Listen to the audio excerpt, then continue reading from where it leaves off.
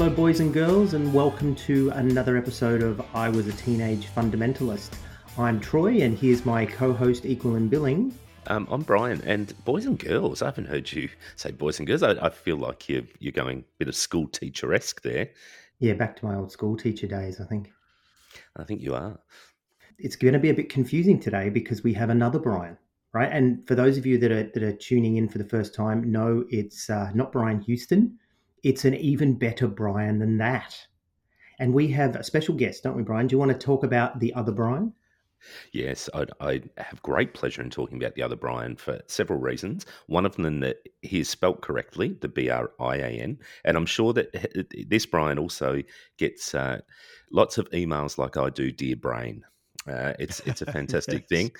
But Brian McLaren, we have Brian McLaren, who is a celebrated author, ex fundamentalist, like us, but also for me, Brian holds a really special place in my life. In that, probably 15 odd years ago, I was introduced to Brian as a speaker and author.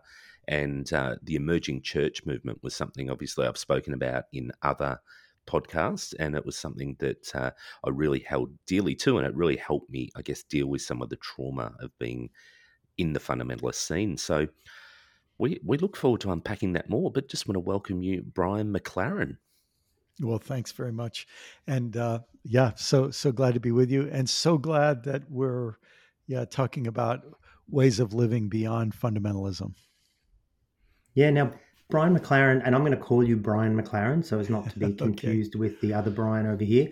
So, Brian McLaren, you were a teenage fundamentalist, yes or no? Yes, definitely was. I was raised in, some people have heard of the Plymouth Brethren, very conservative Christian group. And then in my teenage years, I got involved in the Jesus movement and became kind of a card carrying Pentecostal charismatic. And, and shortly after leaving my teenage years, I was introduced to Calvinism and Reformed theology. So I took tour stops in all of those different sectors of fundamentalism. It's really interesting, Brian. The Jesus movement was something that when I was in the Assemblies of God in Australia was seen as a bit of a counterculture, I guess, looser, hippier type movement. And Yeah. but you're saying it was a bit more fundamentalist. Well, it was, in fact, when you say that, Brian, it brings back a memory. So I was kind of on my way out of Christian faith as a young teenager. And then I ended up having this very powerful kind of spiritual experience. And the Jesus movement was kind of the context for my early growth. And I was attracted to it being a countercultural thing. But I remember in the late 1970s, here in the United States, a fellow named Ronald Reagan ran for president, and I read this article that all the Jesus people were voting for Reagan, and I just thought, that's crazy. Why would anybody do that? But it turned out that one way to say it is that when fundamentalism is part of something, it might flower out and extend beyond that. But very often it's kind of like an elastic band, it snaps back. And I felt like what happened by the late 1970s is that it was snapping back to a kind of fundamentalism again. Always coming back, isn't it? It's yeah, that is part of the challenge. So, do you want to tell us a little bit more about where did you come from? I mean, what was the sort of environment that you were involved in? What really shaped you in those early years? Yeah. So I grew up on the East Coast of the United States. I was born in New York and lived in the state of Maryland, right near Washington, D.C. My parents were wonderful people. They acted much better than their theology would have suggested. For example, my first real conflict, I think, with Christianity was over science. I was super interested in science, and evolution made a whole lot of sense to me. And the idea that the Earth was 6,000 years old just sounded silly. Even, I mean, literally, when I was 8 or 9 years old and I heard that, I just thought, "Come on, who are you kidding?" And my dad was a doctor, so he had a scientific background. And my parents, they were nervous. They were worried about me. They gave me creationist books, but they also made sure that I got to the library and got to read the things that I was interested in too. And I, in the United States in the early 1960s, uh, segregation was still a thing, and a lot of churches were segregated even as the government was trying to desegregate. And my parents were also very different in that way, and that they were very, very committed to building relationships across races, and they thought that segregation was wrong. And I was fortunate in that way. My parents were raised; both of them were raised in fundamentalist settings, but they had a liberality of spirit, if I could say it that way, that went farther than their theology did. But my plan was to be a college English teacher. I loved literature, and when I was in graduate school, uh, my wife and I started this little fellowship that became a little church, and I ended up leaving teaching to be the pastor. I was a pastor of that church for 24 years. But the fact that I'd never really sat that easily with fundamentalism from the start, and the fact that my background was higher education, and especially in literature, which exposes you to a wide array of viewpoints and empathy for people of many different cultures and religions and historical periods and so on. Yeah, my faith always didn't quite fit, and so that issue of uh, having a Christian identity but not feeling that I fit has really been part of my whole life and all of my work as a pastor. And I left the pastorate and when I started writing books, and so I've been a writer and speaker and an activist for the last I guess 15 or 16 years. So, did you take on this label of progressive Christian? Because that's what we hear when we hear about Brian McLaren. He's one of the progressives. Is that something you're comfortable with, or not? Sure. Yeah, sure. I'm comfortable with it. I know that some people use progressive as an insult, but that's fine. I mean, if that's what they want to say, if that's what they want to call me, that fits. I believe in moving forward. I don't think the golden days are behind us.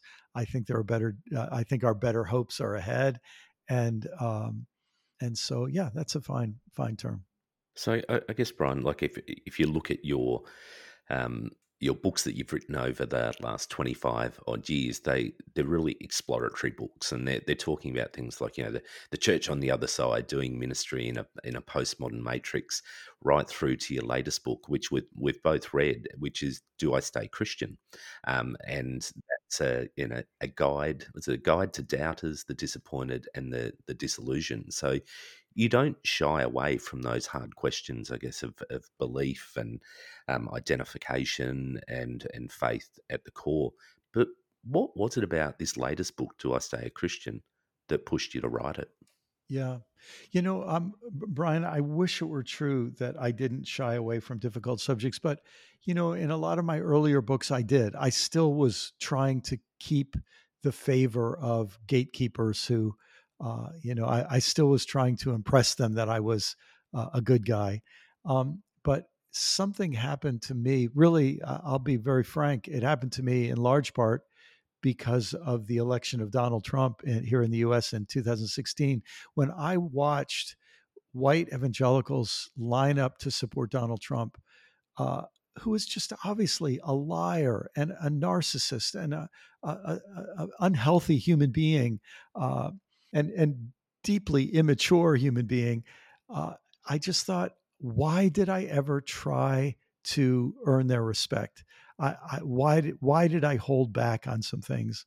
And I saw so many people uh, who are just basically done with the whole thing, including surprising numbers of clergy who would come to me and say, I'm, leaving the pastorate and I think I'm leaving Christianity too. And so it just seemed to me this was a subject that needed to be addressed. And I didn't want to write a book convincing people to stay Christian. Frankly, I think there are a lot of people who cannot stay Christian under any circumstances. The religion is destroying them and they need to get away from it. Um, and other people are trying to stay in without losing their integrity. And so I wanted to just kind of go into that problem and inhabit that problem and try to write something helpful. I think for our audience, we have quite a large spectrum, or people on a spectrum Yes. of hardcore belief, progressive, moderate. It's funny because I joke about the fact that progressive has replaced the word liberal. When I was a Christian, it was liberal was the dirty word, and you dare not ever be liberal. So let's just change it, call it, progressive, and on we go. Because I think Yes. Marcus Borg, for example, who was one of the dirty great liberals when I was hanging around, he'd be happily labeled a progressive now. I think so, still alive. But on the other end, we've got people that are done. We've got people that have stepped down into different kinds of spirituality and different kinds of even atheism. Really, is where Yes. some people Yes. have landed. And so I think this is a very important book, and I think it's a very pertinent book, is maybe the word I'm looking for our audience. And so, when we found out you'd written this book, we thought, fantastic, let's get him on. And I was late to the Brian McLaren party because I left church back in 1999. And your name had sort of filtered through friends and bits and pieces. I had heard your name. And so I picked up Faith After Doubt, was actually Mm. the first book. And I'm talking just last year. I picked up Faith After Doubt. And I've got to say, I loved it because Oh, I loved thanks. the framework that you'd created. It was very, in some ways, it was similar to Richard Rohr, who I know is one of your friends, and we'll come back to that in a minute. But it was very similar to his idea of falling upward. Yes. But it spoke to me. The old saying, all frameworks are flawed, but some are useful. And it spoke Yeah. to me about this way that we could track ourselves, that we could track ourselves as hardcore fundamentalists, then becoming sort of mega church success oriented in our faith, then becoming super doubters, and then becoming, coming through the other side of having some sort of faith, or having at least some sort of positivity and direction. And when I read that, because I've been doing this podcast, I really, and I don't want this to turn into therapy, Brian McLaren, but it really spoke to me about, where do I go? I Yeah. feel like I've come to the end of doubt. I've come to the end of being negative and bitter and twisted. And where do I go next? And your book, and also Richard Rohr's book, said there is another stage. And then Yeah. came this book, Do I Stay Christian? And I'm not going to let you know my conclusions quite yet, but it was just so timely. And I imagine that those two books are super timely for a lot of people, let alone our audience. Well, I hope that's the case, and as you know, yeah, I'm sure you can feel this, but I actually was writing these books kind of. I wrote the Faith After Doubt, knowing that my next book was going to be Do I Stay Christian, and so each of these books sort of had a genesis together. Um, One way to say it for people who've read Faith After Doubt, and you, by the way, just gave a superb summary of those four stages. Stage one, simplicity. Stage two, complexity. Stage three, perplexity. And stage four, harmony or solidarity. And what happens is, in many ways, traditional fundamentalism was simplicity. And they said, you cannot go beyond this. You have to stay here. If you go to anything else, it's not Christianity. Um, uh, then, in many ways, the whole megachurch phenomenon is stage two complexity. It's focused on different things. It has fundamentalism as its core. It very seldom really critiques or engages with fundamentalism, but it moves on to other subjects like, how do I get rich, or how do I have a happy marriage, or how do I, whatever. How do I get my political ideas to win in the world, or whatever it might be. And then more and more people, when they graduate out of stage one or stage two, they just feel there's no place for me in Christianity. And that, I think, is true in a lot of places. But I think what a lot of us are realizing is that Christianity started making a whole lot more sense once we got out of stages one and stage two, once we found the freedom to ask the kind of questions in stage three, and once we had the freedom to be angry, because there's a lot to be angry about. As you both know, the first third of this book, I talk as frankly as I can about a lot of Christian history and what the Christian faith has revealed about itself in its first 2,000 years.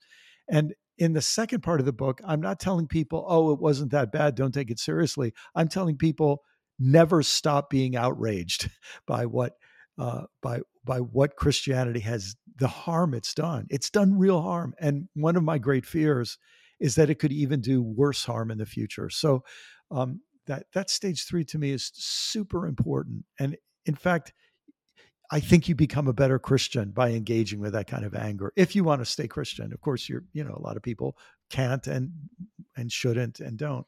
And then I think there's this fourth stage of kind of integration and so on. But all that's to say, the two books really did come to being together. I think, Brian, when you say, Christianity has the potential to be even more harmful in the future. I mean, one of the things that we really wanted to ask you about was, I think it will lead to that, is what your reflections are on what's happening in Christianity in the 21st century, and particularly that ultra conservative fundamentalist politicization of Christianity, which we definitely saw through Trump, but we're seeing through many other channels. So, can you speak to us about that one? Sure. Well, maybe let me make a sort of general statement first, Brian, and then I can get a little more specific. What I think we should expect in the years ahead is that those ugly, angry, vicious, bigoted, earth unfriendly uh, uh, forms of Christianity are going to get worse, and they're going to get more desperate, and they're going to get more angry, and they're going to and they're I just think if we expect them to have hit bottom, we're going to really be disappointed. We should expect those areas to get worse, those sectors of Christianity to get worse. They are they've painted themselves into a corner, and an animal that's backed into a corner, any living thing that's backed into a corner, then starts to fight for its survival, and you see the claws, come out. But I also think because of that, I think we'll see some of the most beautiful and creative expressions of Christian faith also emerging. So part of what that says to me is I think we have to get comfortable with opposites happening at the same time. Um, but here's what I see happening: the world is changing. Technology is changing things for us in ways we don't even fully understand, even as we're using the technology that we're using right now. But also, the climate is changing. The environment is changing. Hundreds of years of burning fossil fuels are catching up to us. Um, Hundreds of years of funneling more and more wealth, transferring more and more wealth to the people who already have a lot of wealth, and keeping the rest of the people on the margins. That's catching up to us. Hundreds and hundreds of years of racism, and especially white supremacy, and especially white Christian supremacy, are catching up to us. And so the world is changing, and a whole lot of people are really afraid about that. And so all they can do is imagine going backward. And as a result, they're drawn toward authoritarian leaders. They're drawn toward conspiracy theories that make them innocent victims and make somebody else a horrible villain. And this kind of thinking, what's really interesting to me is watching how this kind of reactionary, regressive, nostalgic thinking creates unlikely bedfellows. So what we end up having is fundamentalist Christians, and let's say it this way: fundamentalist evangelicals and charismatics, and fundamentalist Russian Orthodox, uh, and fundamentalist Catholics, who used to be bitter enemies, now find themselves deep allies.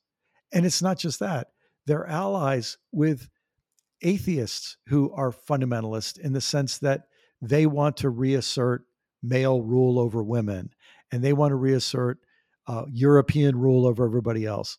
And so we're just seeing this strange set of fundamentalisms come together: religious fundamentalism, economic fundamentalism, political fundamentalism, educational fundamentalism. Uh, and I think I think we should just keep our eyes open and not be naive that's going to happen. And where that leads is really, really scary, especially because one of the things that all of these fundamentalisms tend to do is deny the seriousness of climate change and environmental overshoot, deny the seriousness of racial inequality, deny the seriousness of the concentration of wealth and power in a very small percentage of people's hands. And yeah, and I just don't see any way for that to be stopped easily. Yeah, look, I think we're definitely seeing all those things. And I think it was a great summary actually of what is happening at the moment, and it's definitely a lot of fear-driven activity. Yes. And that's I guess that's the scary thing, that what we saw through the pandemic, which is obviously still going, but I'm hoping we're through the worst of it, is just how much misinformation was spread through Christian fundamentalist channels. And given the authority that they have over their flocks, they're, whatever they say goes. So there was a yeah, it was frightening, and it continues to be incredibly frightening. As a bystander looking in, I really do fear for I guess, those movements and what's happening within. When you throw Hitler and Nazism in, you've already lost the argument. But I will say that that's my fear. And I think a lot of people's fear as well, with the rise of the right wing. And I think last time we saw a reaction to modernity, right? A reaction to that sort of liberalism of the 20s and the 30s was the rise of fascism. And we Yes. know that, the church got into bed with Hitler. The church got into bed with Mussolini. The church got into bed with fascism. And I think it's interesting that we're talking about the rise of fundamentalism, politically and economically. To me, it just feels a lot like the 30s and 40s here, and it culminated in a war. And that's what we're all looking at now, going, is this going to culminate in another world war? Here we go. Yes, yes. So, I mean, obviously, we don't want to scare people and keep them from being able to sleep tonight. But I think what we're saying is uh, that there's a kind of realism that we need. And it's why a podcast like this is important, to have a place for people to process, to say, I used to be part of that and I see where it's going. And I don't want to support that kind of thing anymore. And yeah, and it's one of the reasons I wrote this book. One of the things that has really been of interest to me, I talk about this in a chapter about, I call it constricted intellectualism. Um, I've been studying sort of glitches in our psychology and glitches in our rationality. The word for this is biases, and how a whole set of biases leave us really vulnerable to being manipulated by authoritarians. And when I look back, what I realize is that fundamentalism at heart is an authoritarian religious structure. And in Protestant fundamentalism, what is especially deceptive about it is that someone stands up and says, don't listen to me, just listen to the Bible. But what is the fine print behind that is, listen to my interpretation of the Bible. And if you don't, you'll hear, I'll take out the rhetorical heavy artillery and I will, tear you to shreds. Um, and so you just see it's a kind of smiling religious authoritarianism that smiles as long as you agree, but as soon as you question or disagree, you see a different side. That's one of the reasons why I think fundamentalism is so useful to authoritarians. It's just this. It delivers an audience to an authoritarian leader, and it makes everybody feel they're doing God's work when they follow the authoritarian leader's bidding. So you mentioned that, talking about biases there. Let me highlight your podcast. I think it's called Learning to See. Is that what it's called? Learning How to See, yes. Learning How to See, yeah, which is where you actually unpack this idea of Yes. biases. And yeah, so I just want to highlight that to people. If they're looking for a good podcast and want to hear more of your voice, that's a good place to stop. Now, I think, Brian, you just spoke about those, I guess, those scary people that we've all brushed up against. And you talk in chapter 4 about Christianity's loyal company men. Yes. I recently watched The Eyes of Tammy Faye. Yes. And great movie, and it has Pat Robinson, it has Jerry Falwell, it has those company men in there that certainly do reinforce the rhetoric and the narrative of fundamentalism. And quite corrupt in the words of your good friend Frank Schaefer, who came on, and he didn't hold back in his thoughts around those people, as you can That's right. imagine. He referred to them as being part of an organized criminal enterprise, is what he Yes, actually yes, said. yes, He yes. absolutely did. We loved our chat with Frank. But I guess, on a smaller scale, we come up against these people and have come up against these people in our journeys through fundamentalism that do continue to reinforce that narrative, and it can be very intimidating. Those people, I think, do drive people out of Christianity. They drive people away and give them a reason to never ever come back, because they're like, I Yeah, ain't going back to something that yes. makes me feel that way, that, apportions all the blame on me. Can you elaborate, I guess, a bit more from your perspective on this type of person and why, these people are really a reason to reject Christianity? Yes. So there's a strange phenomenon among pastors. I was a pastor for 24 years, and you guys have had, you have your own story and background. But there's a strange phenomenon among pastors. And I don't know if narcissists are attracted to the pastorate or if the pastorate helps people become narcissists. But there is this weird thing that happens. And it's this symbiotic relationship where a congregation praises their pastor and the pastor praises the congregation. And they get into this mutual appreciation society where, and they both profit by it. They're both built up by this kind of shared narcissism. So somehow, uh, pastors and congregations end up in this kind of narcissistic dance. And one of the, if you talk to a psychologist or psychiatrist about narcissism, they'll tell you that a narcissist feels a sense of entitlement, that that they deserve everything, and a lack of empathy. So they deserve everything, and other people can suffer for their ability to get everything. And one other thing they say about narcissists is that they can't distinguish themselves from something external. And so when you think about it in fundamentalism, we think we're talking about God and we're talking about the church. And that's all that matters. And that gives us a sense of entitlement because we're the ones who really count. And who cares what happens to anyone who opposes us? And so you can sort of see how there's a kind of theological basis that would set up both leaders and congregations to share in this narcissistic dance. And a lot of people get hurt. I'll just give one simple example of it. When I was a pastor, we tried to do everything we can to get people more and more involved in our church. And I remember somebody told me, who was a leader in our church, they used to be the president of the PTA. I don't know if you use that term in Australia, but they were a major volunteer to help their children's public school, and they would organize parents in support of the school. And I remember thinking, I'm not sure the world is a better place if good people stop supporting their local public school so they can invest more time in their church. I wondered, maybe our church is having a net, we're prospering as a church in a way that's hurting the community. But that's the kind of question that when you're a narcissist, you would never even think of, because the only thing that matters is us and what we're doing.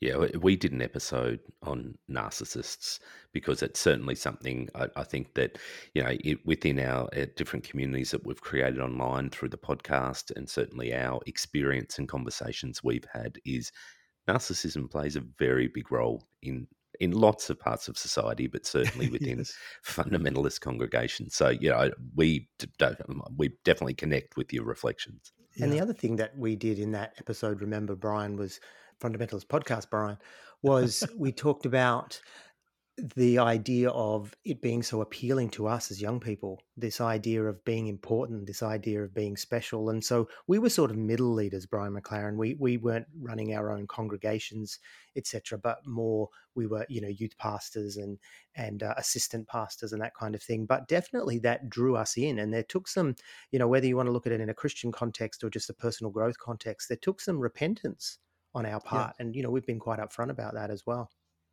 Yeah. Yeah. And as a result, people can do harmful things for what feel like the purest of motives. And then comes the moment when they start to realize they're doing harm, maybe to themselves, maybe to other people. And then they have to make a decision. Do we acknowledge the harm and try to step back from it? Or do we just push away those second thoughts and dive in all the deeper? And I think that's, I'm going to guess that people who would listen to this podcast are the people who had those second thoughts and now are trying to sort out where do I go from here? Yeah, and I mean, it's a conclusion I think we came to as well, that we thought that the vast majority of people didn't do it with ill intent. A lot of Yes. it's learnt behaviour, and it's also what's expected of you. So it really build up those frameworks, and people adapt to those frameworks, and that just becomes the way they do the doing, unfortunately. Yes. Yes. So, Brian, your book is divided into three parts. First one being why leave. Second one is why stay.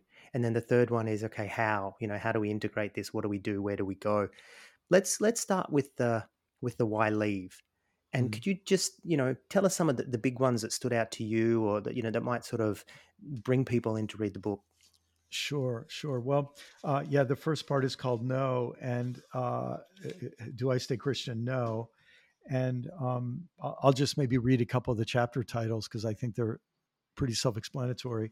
Because Christianity has been vicious to its mother, which is the problem of anti-Semitism. When you study Christian history, you find out that at the very early stage, even by the end of the first century, this Jewish movement develops an anti-Jewish attitude, and it just goes haywire in the centuries that follow.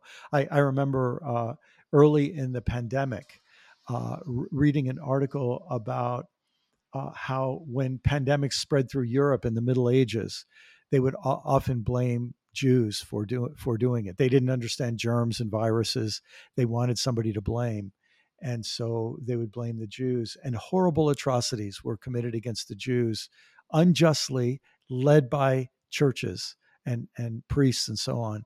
And so very serious. Then the second chapter, because of Christianity's suppression of dissent, Christian versus Christian violence. And I talk about how Christian nonconformists have been treated by their fellow Christians. And it's, in fact, there was some material for that chapter that my editor said, I'm sorry, you just can't have that in this chapter. It's too gruesome and it will, you can't. So, but I said, well, I really think it needs to be included. So we moved it to an appendix at the back, but it's parts of Christian history that a lot of us don't know anything about. And then in another chapter, I talk about Christianity's high global death toll and life toll, the combined impact of centuries of crusades and then centuries of colonialism that still have vestiges today. And then maybe I'll just mention two others because of the White Christian Old Boys Network, the issue of white patriarchy in Christianity. And then I talk about Christianity is stuck. And I talk about a kind of toxic theology and it's not just the statements of the theology, but it's the assumptions beneath those statements that keep us stuck in a world that no longer exists. Brian, one thing that I felt when I read this book, or one thing that I noticed, was I felt there was in that section there, in that no, I'm going to leave. One of the big reasons for people leaving, or at least a barrier for keeping them from returning, are the historical inaccuracies and inconsistencies in the Old and New Testaments. But you didn't address that as a point. Is that because it's a Pandora's box and it's just too big a topic to, why didn't you go there? Yes. Well, the issue of how the Bible is used, I ended up dealing with in the second section in the chapter on Jesus, because I talk about biblical literalism, that really is a deep problem. But here's the irony with this issue, and it is a real issue, and you're absolutely right. A lot of Christians teach that Christianity is defined by its beliefs. In other words, what Christianity is compliance with a list of beliefs. The irony is that's one of the teachings that a lot of us need to doubt because Christianity could be something other than a list of beliefs. For example, it could be a way of life, or it could be a set of practices, or it could be a joint quest or something like that.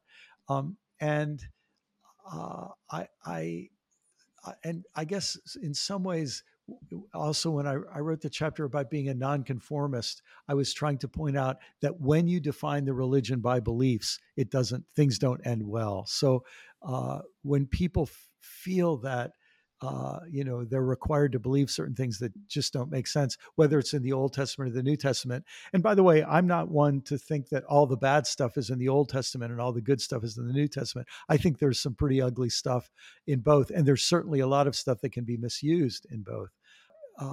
What I'm inviting people to do is say that the church has told you that it's that Christianity is defined, or some churches will tell you Christianity is defined by the beliefs that you adhere to. And I think that's one of the statements that you're allowed to question. I think, leaning on that and what you've said there, Brian, we see this in that there's over 4,000 different, for the lack of a better word, brands or expressions of Christianity and faith. So, there's so many different truths, I guess, that people hang their hat on. And then no greater is a bringer of peace than the next lot who are offering that. But what you're sort of speaking to there is more of an abstract, I guess, concept of Christianity. So if it's not all literally true, why stay at all? Well, for a lot of people, that's why they leave. They just think they were told it's literally true. And so when they find out maybe a lot of it isn't literally true, then they just think, this whole thing was a sham. They promised me the whole thing was literally true. And if it's not, then the whole thing is bogus. But maybe I could make an analogy to the way I think it ought to be. I'm not saying it is this way for a lot of people, but another way to think about it. The field of the whole world of science, science has often been wrong. But the thing about science is it's not defined by the list of facts that it presents at every given moment. It's actually defined by its commitment to test and seek out the truth, which includes the willingness to evaluate the facts it's currently proclaiming in light of new evidence. And so science ends up being a quest for truth rather than claiming it has all the truth. And I think this could be a very different way for Christianity to understand itself, not being the list of truths that are now figured out, but being a tradition of a quest for truth that includes within it the willingness to self-critique and to admit that we were wrong. I remember one of the first times that this became clear to me was just, I don't know, might have been 10 years ago, maybe 15 years ago. The Dalai Lama said, and I don't even think he was answering a question. I just think he made this statement. He said, if I ever found out that some of the teachings of Buddhism were untrue, I would stop teaching them. And it's just sort of disarming to hear the leader of a religion say, my real commitment isn't to the teachings. My real commitment is to the truth. And if I find that the truth is out of line with my teachings, my deep spiritual commitment requires me to be more loyal to the truth than into what I've said in the past. I knew how you were going to come back from that question. I really did, because it's a different way of seeing. I mean, basically what you're saying is, let's eject fundamentalism from the way we look at Christianity. I want to give you an example. Now, I've been burnt and I've been hurt. And so it takes an effort, it takes a choice. And, talking about, one of your pet ideas of biases, to actually engage with progressive Christians like yourself and others in our audience, and some who I've now become really good friends with. And I can understand them and understand where they're coming from. But when I meet a secular Buddhist or a non-fundamentalist Buddhist or a progressive Jew, I'm not offended. And I don't expect them to be literalists. And I don't question them, why are you not a literalist? But when it comes to Christianity, I'm like, and even you're on here, all right, Brian McLaren, what do we do if it's not literally true? Yet I don't ask those questions of other religions because I haven't had the history. I haven't had the experience. What would you say to that? Well, that makes perfect sense. And I think in some ways, Christianity has to prove itself.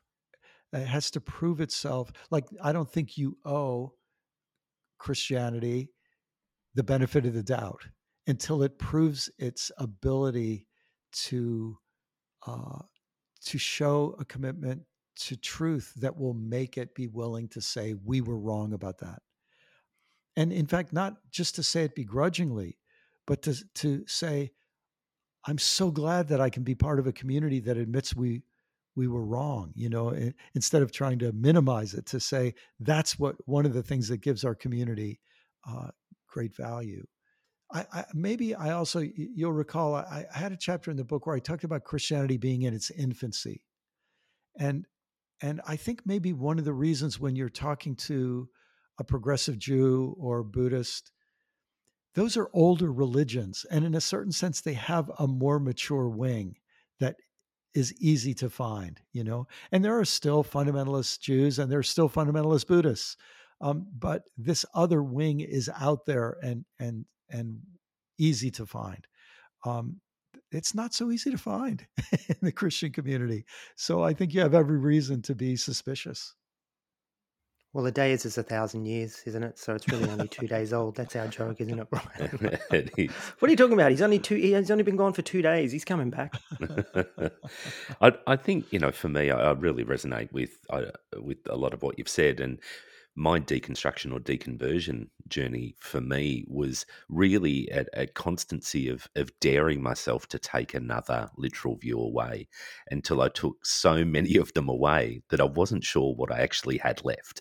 Yes. And there is, it really was a house of cards that you whacked one out of there and it was gone. The whole thing was done. So for me, I do really resonate with what you were saying. And I guess I came to the stage of going, well, there's nothing left because all I'd really been involved in was this fundamentalism. And if all those fundamental beliefs are fairly hollow, then see you later. So for me, I identify more, definitely a humanist Yes. would be my identification if I had to identify as something. And some of that is built around just holding on to those probably the little bits of justice and social justice that I was fortunate enough to be involved with in my Christian journey, and bringing those forward as those core truths. But Yes. definitely those fundamental beliefs, I think that's where the fundamental movement or fundamentalist movement loses people, because as soon as you pull one or two away, it's really that thread just unravels. Yes, it really does. And I think when you're raised in fundamentalism or you're converted into fundamentalism, all of the spotlight is on beliefs. You think how different it would be if you were invited into a community and said, look, our great desire, our great task is learning how to be the most loving version of ourselves that we can be. Um, uh, something else would be in the spotlight if that was the community that you were invited to be part of. Or if you were invited to say, hey, look, we're a group of people who have a diagnosis of what's wrong in the world, and we're trying to address that diagnosis so that the world doesn't self-destruct. Um, I suppose there would be agreement with some beliefs, but they would be beliefs that were central to the quest that you were on together. And this is part of the weirdness of how fundamentalism works.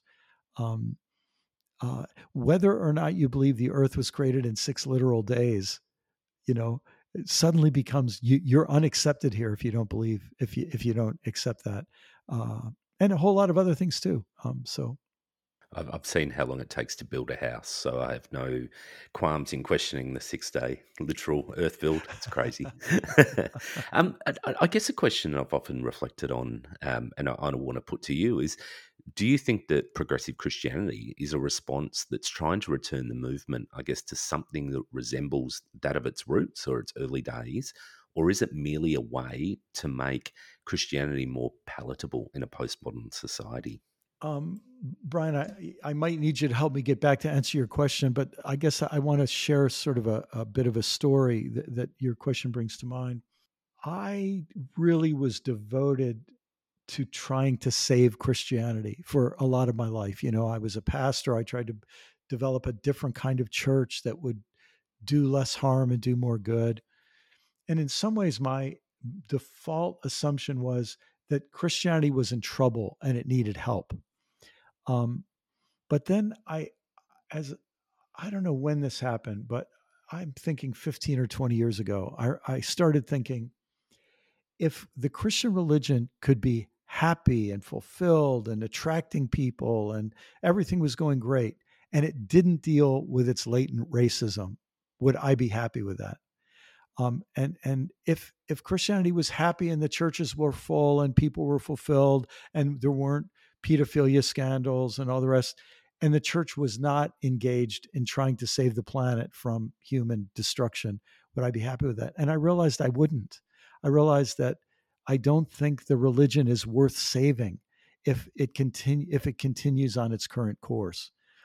So I guess circling back to your question, I would imagine some progressive Christians are primarily focused on trying to save the religion by updating it and in some ways. I understand that, because I've been there. But where I feel more these days is that we're actually dealing with trying to save the earth, and we're trying to, there's so much else that we're trying to save, and I think that those things are more important than in fact, it's only a narcissistic religion that worries about saving itself when the world is falling apart. So, yeah, I does that answer your question? I that's what sort of comes. Yeah. Yeah, look, I think it does, which sort of leads on to you're known as Brian McLaren, the universalist. People will peg themselves on that and go, "I'm a universalist like Brian McLaren."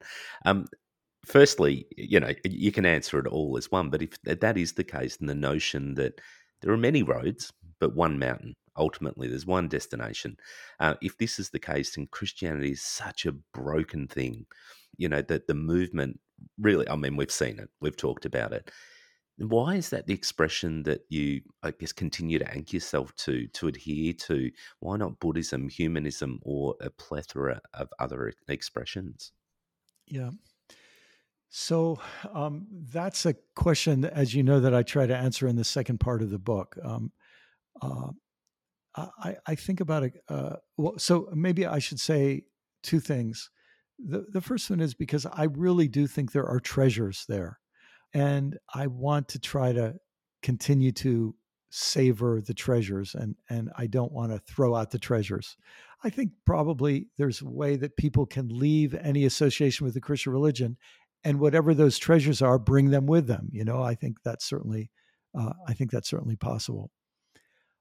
But I think about a conversation that I had, I don't know, 20 years ago, almost now, shortly after September 11th, 2001.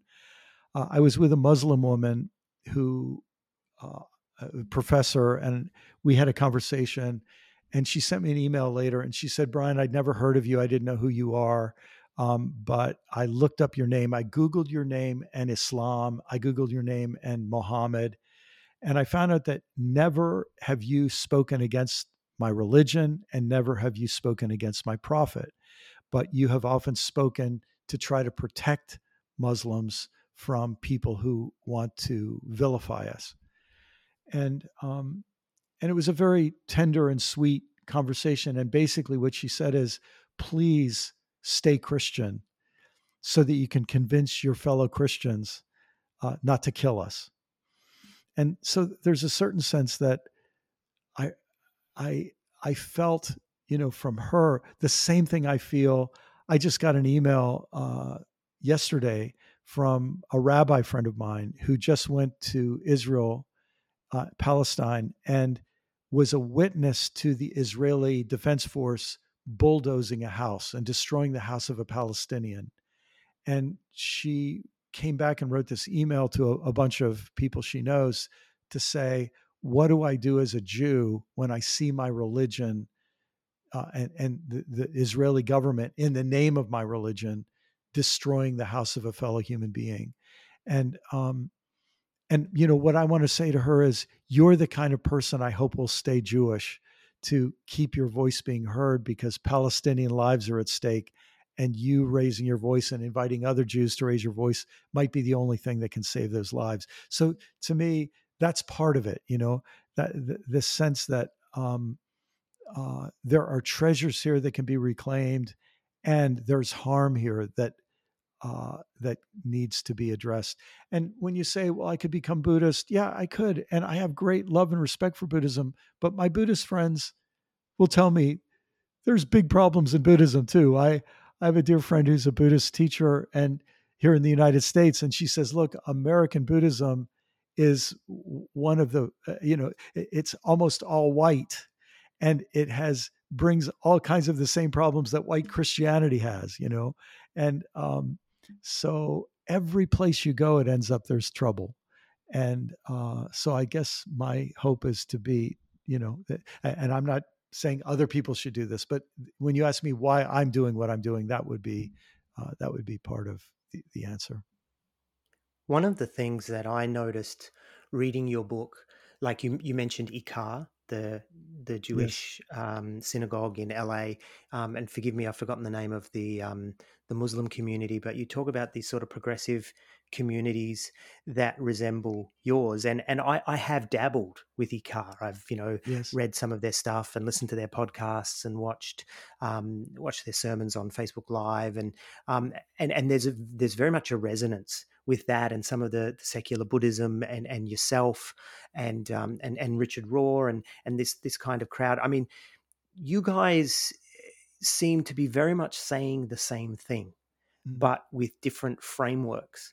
And that's where I guess I come back and say, are you saying to people that there's a heart of something here that's happening in Christianity or this kind of Christianity or this kind of Judaism or this kind of Islam or this kind of Buddhism that is the same, that sort of Thomas Merton, meditation, quietness, which you get from Richard Rohr as well. Yes. You guys all seem to be saying the same thing. Are you welcoming people to find your own path, or are you saying Christianity is the best of these? No. Yeah. So first of all, when you say, if anyone says Christianity is the best of these, and then you point out what Christians are actually doing in the world, it's just not true. And when you look across these first 2,000 years of history, I'm not sure if any religion has participated in anything as criminal as 500 years of colonialism. And so, I definitely would not be saying that. But, and I wouldn't even be saying exactly that we're all saying the same thing. But I would say, I think you're right, that what we're doing, it seems there's a way of going to the heart of Judaism. The way I say it in the book, you go to the heart of a tradition and you sort of fall through a trap door. And when you get to the bottom of that descent, you find out that your Jewish friend is there and your Muslim friend is there and your Buddhist friend is there, that there is this sort of common core that you're brought to. And part of that core, here's what's really interesting. It's a core of not we have the right teachings. It's a core of we're facing mysteries that are too deep for words. And it's a core of not that we're better than anybody else, but that we're all a mess and we're trying to figure out how to live in that reality. And so yeah, if you're asking, am I trying to say to people, you better stay Christian or you're going to go to hell, or if you're not a Christian, you can't be a good person? No, I'm not saying anything like that. Yeah. And I like what the Dalai Lama says. A friend of mine who's Muslim had a private meeting with the Dalai Lama some years ago, and he said, I want to become a Buddhist. And Dalai Lama said, why do you want to become a Buddhist? He says, because Buddhism is the religion of compassion, and I think only compassion can save the world. And the Dalai Lama said something like, look, I'm a Tibetan Buddhist and you're not Tibetan, so I can't help you. But my advice to you is don't become a Buddhist, just be a compassionate Muslim. The world needs more compassionate Muslims. And And that's kind of, I think that's sort of the feeling I have. But, when people leave a tradition, they have every good reason, I'm sure, to leave that tradition. But then they wake up the next day and say, what kind of person do I want to be? And that's the question that I think takes us all where we need to go. I think sometimes the fear in stepping out of those places is that you've got nowhere else to go. Where do I go next? Who will accept me? And one thing that Troy and Yes. I often speak about is one of the things that we really valued from our time in Christianity and churches was community, Yes. was the ability to feel accepted, feel loved.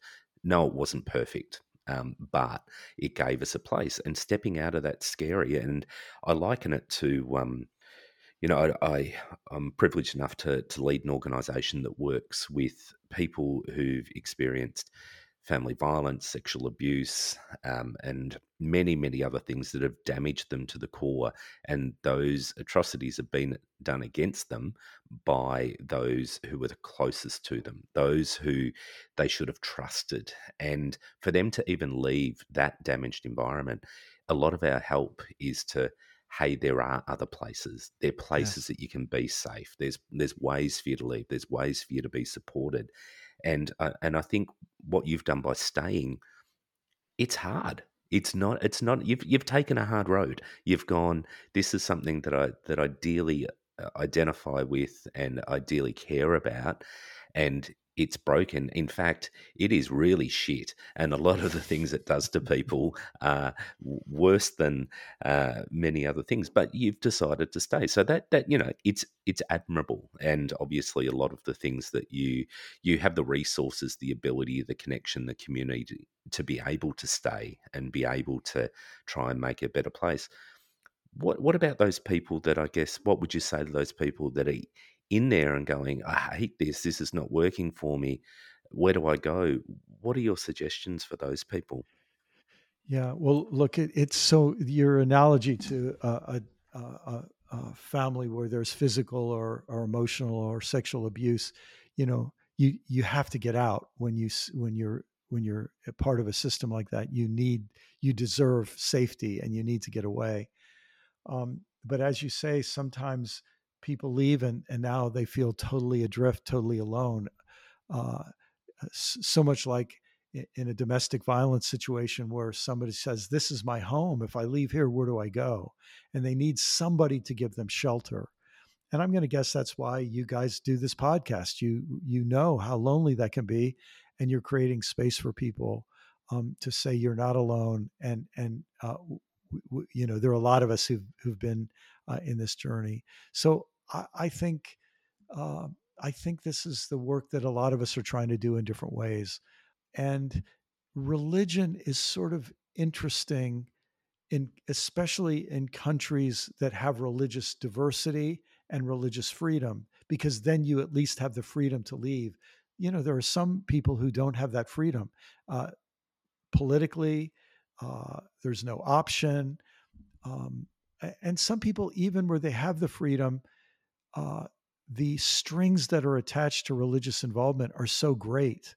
When my book Faith After Doubt came out, I'm not going to mention the religion, but it's not a traditionally Christian religion. But a whole group of people who were part of a certain religious community read that book, and they asked me if I would be part of a private Zoom group with them to just try to help them process what they were going through.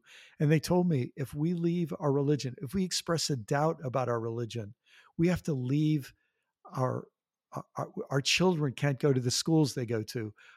People will stop doing business with our family business.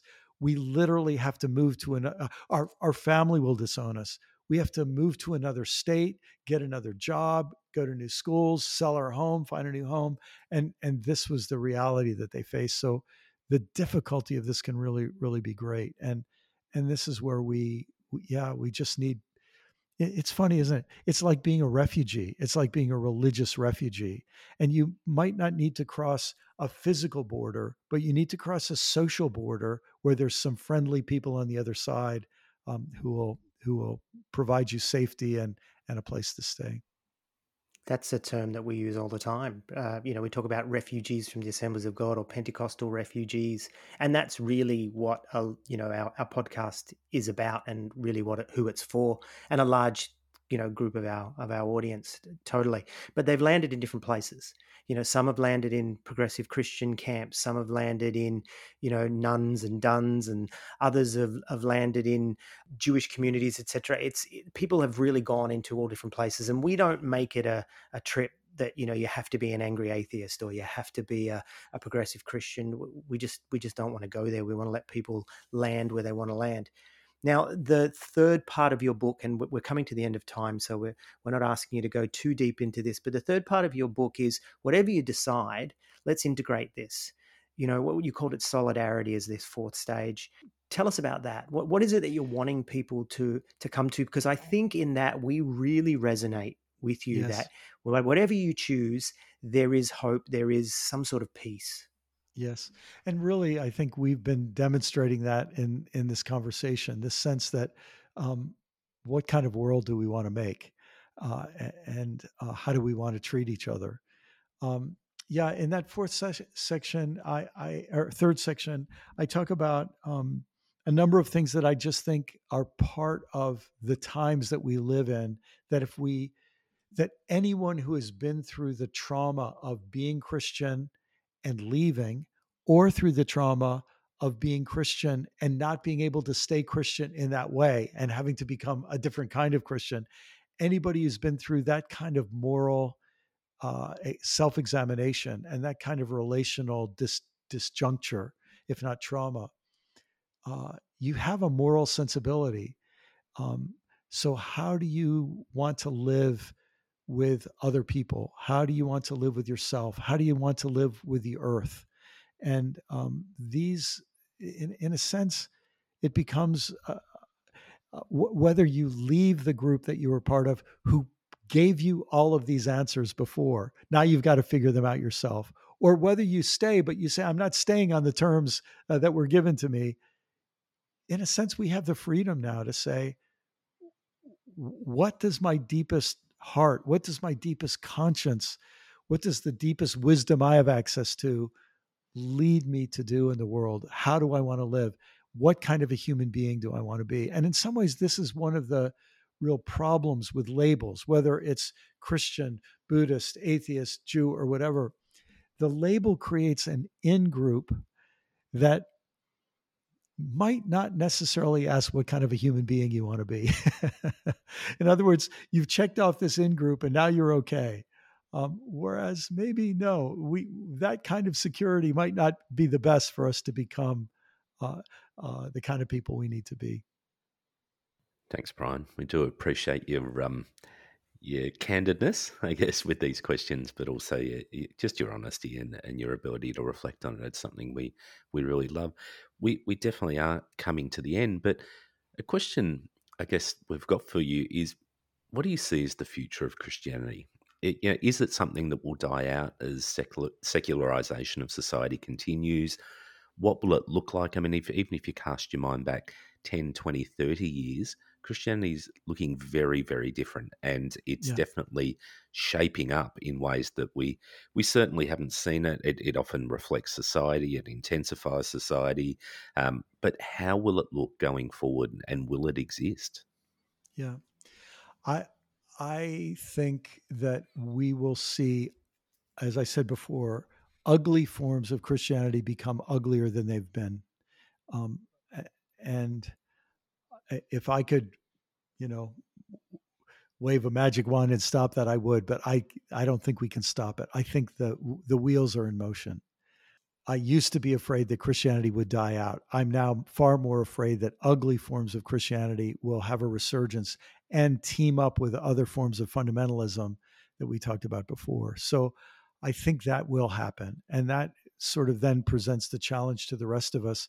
How do we provide an alternative that's built on better values and that is built on commitment to learning and truth and wisdom and maturity and so on? So, but I do think that the uglier some things get, the more beautiful other the uglier some people go, the more beautiful other people will go.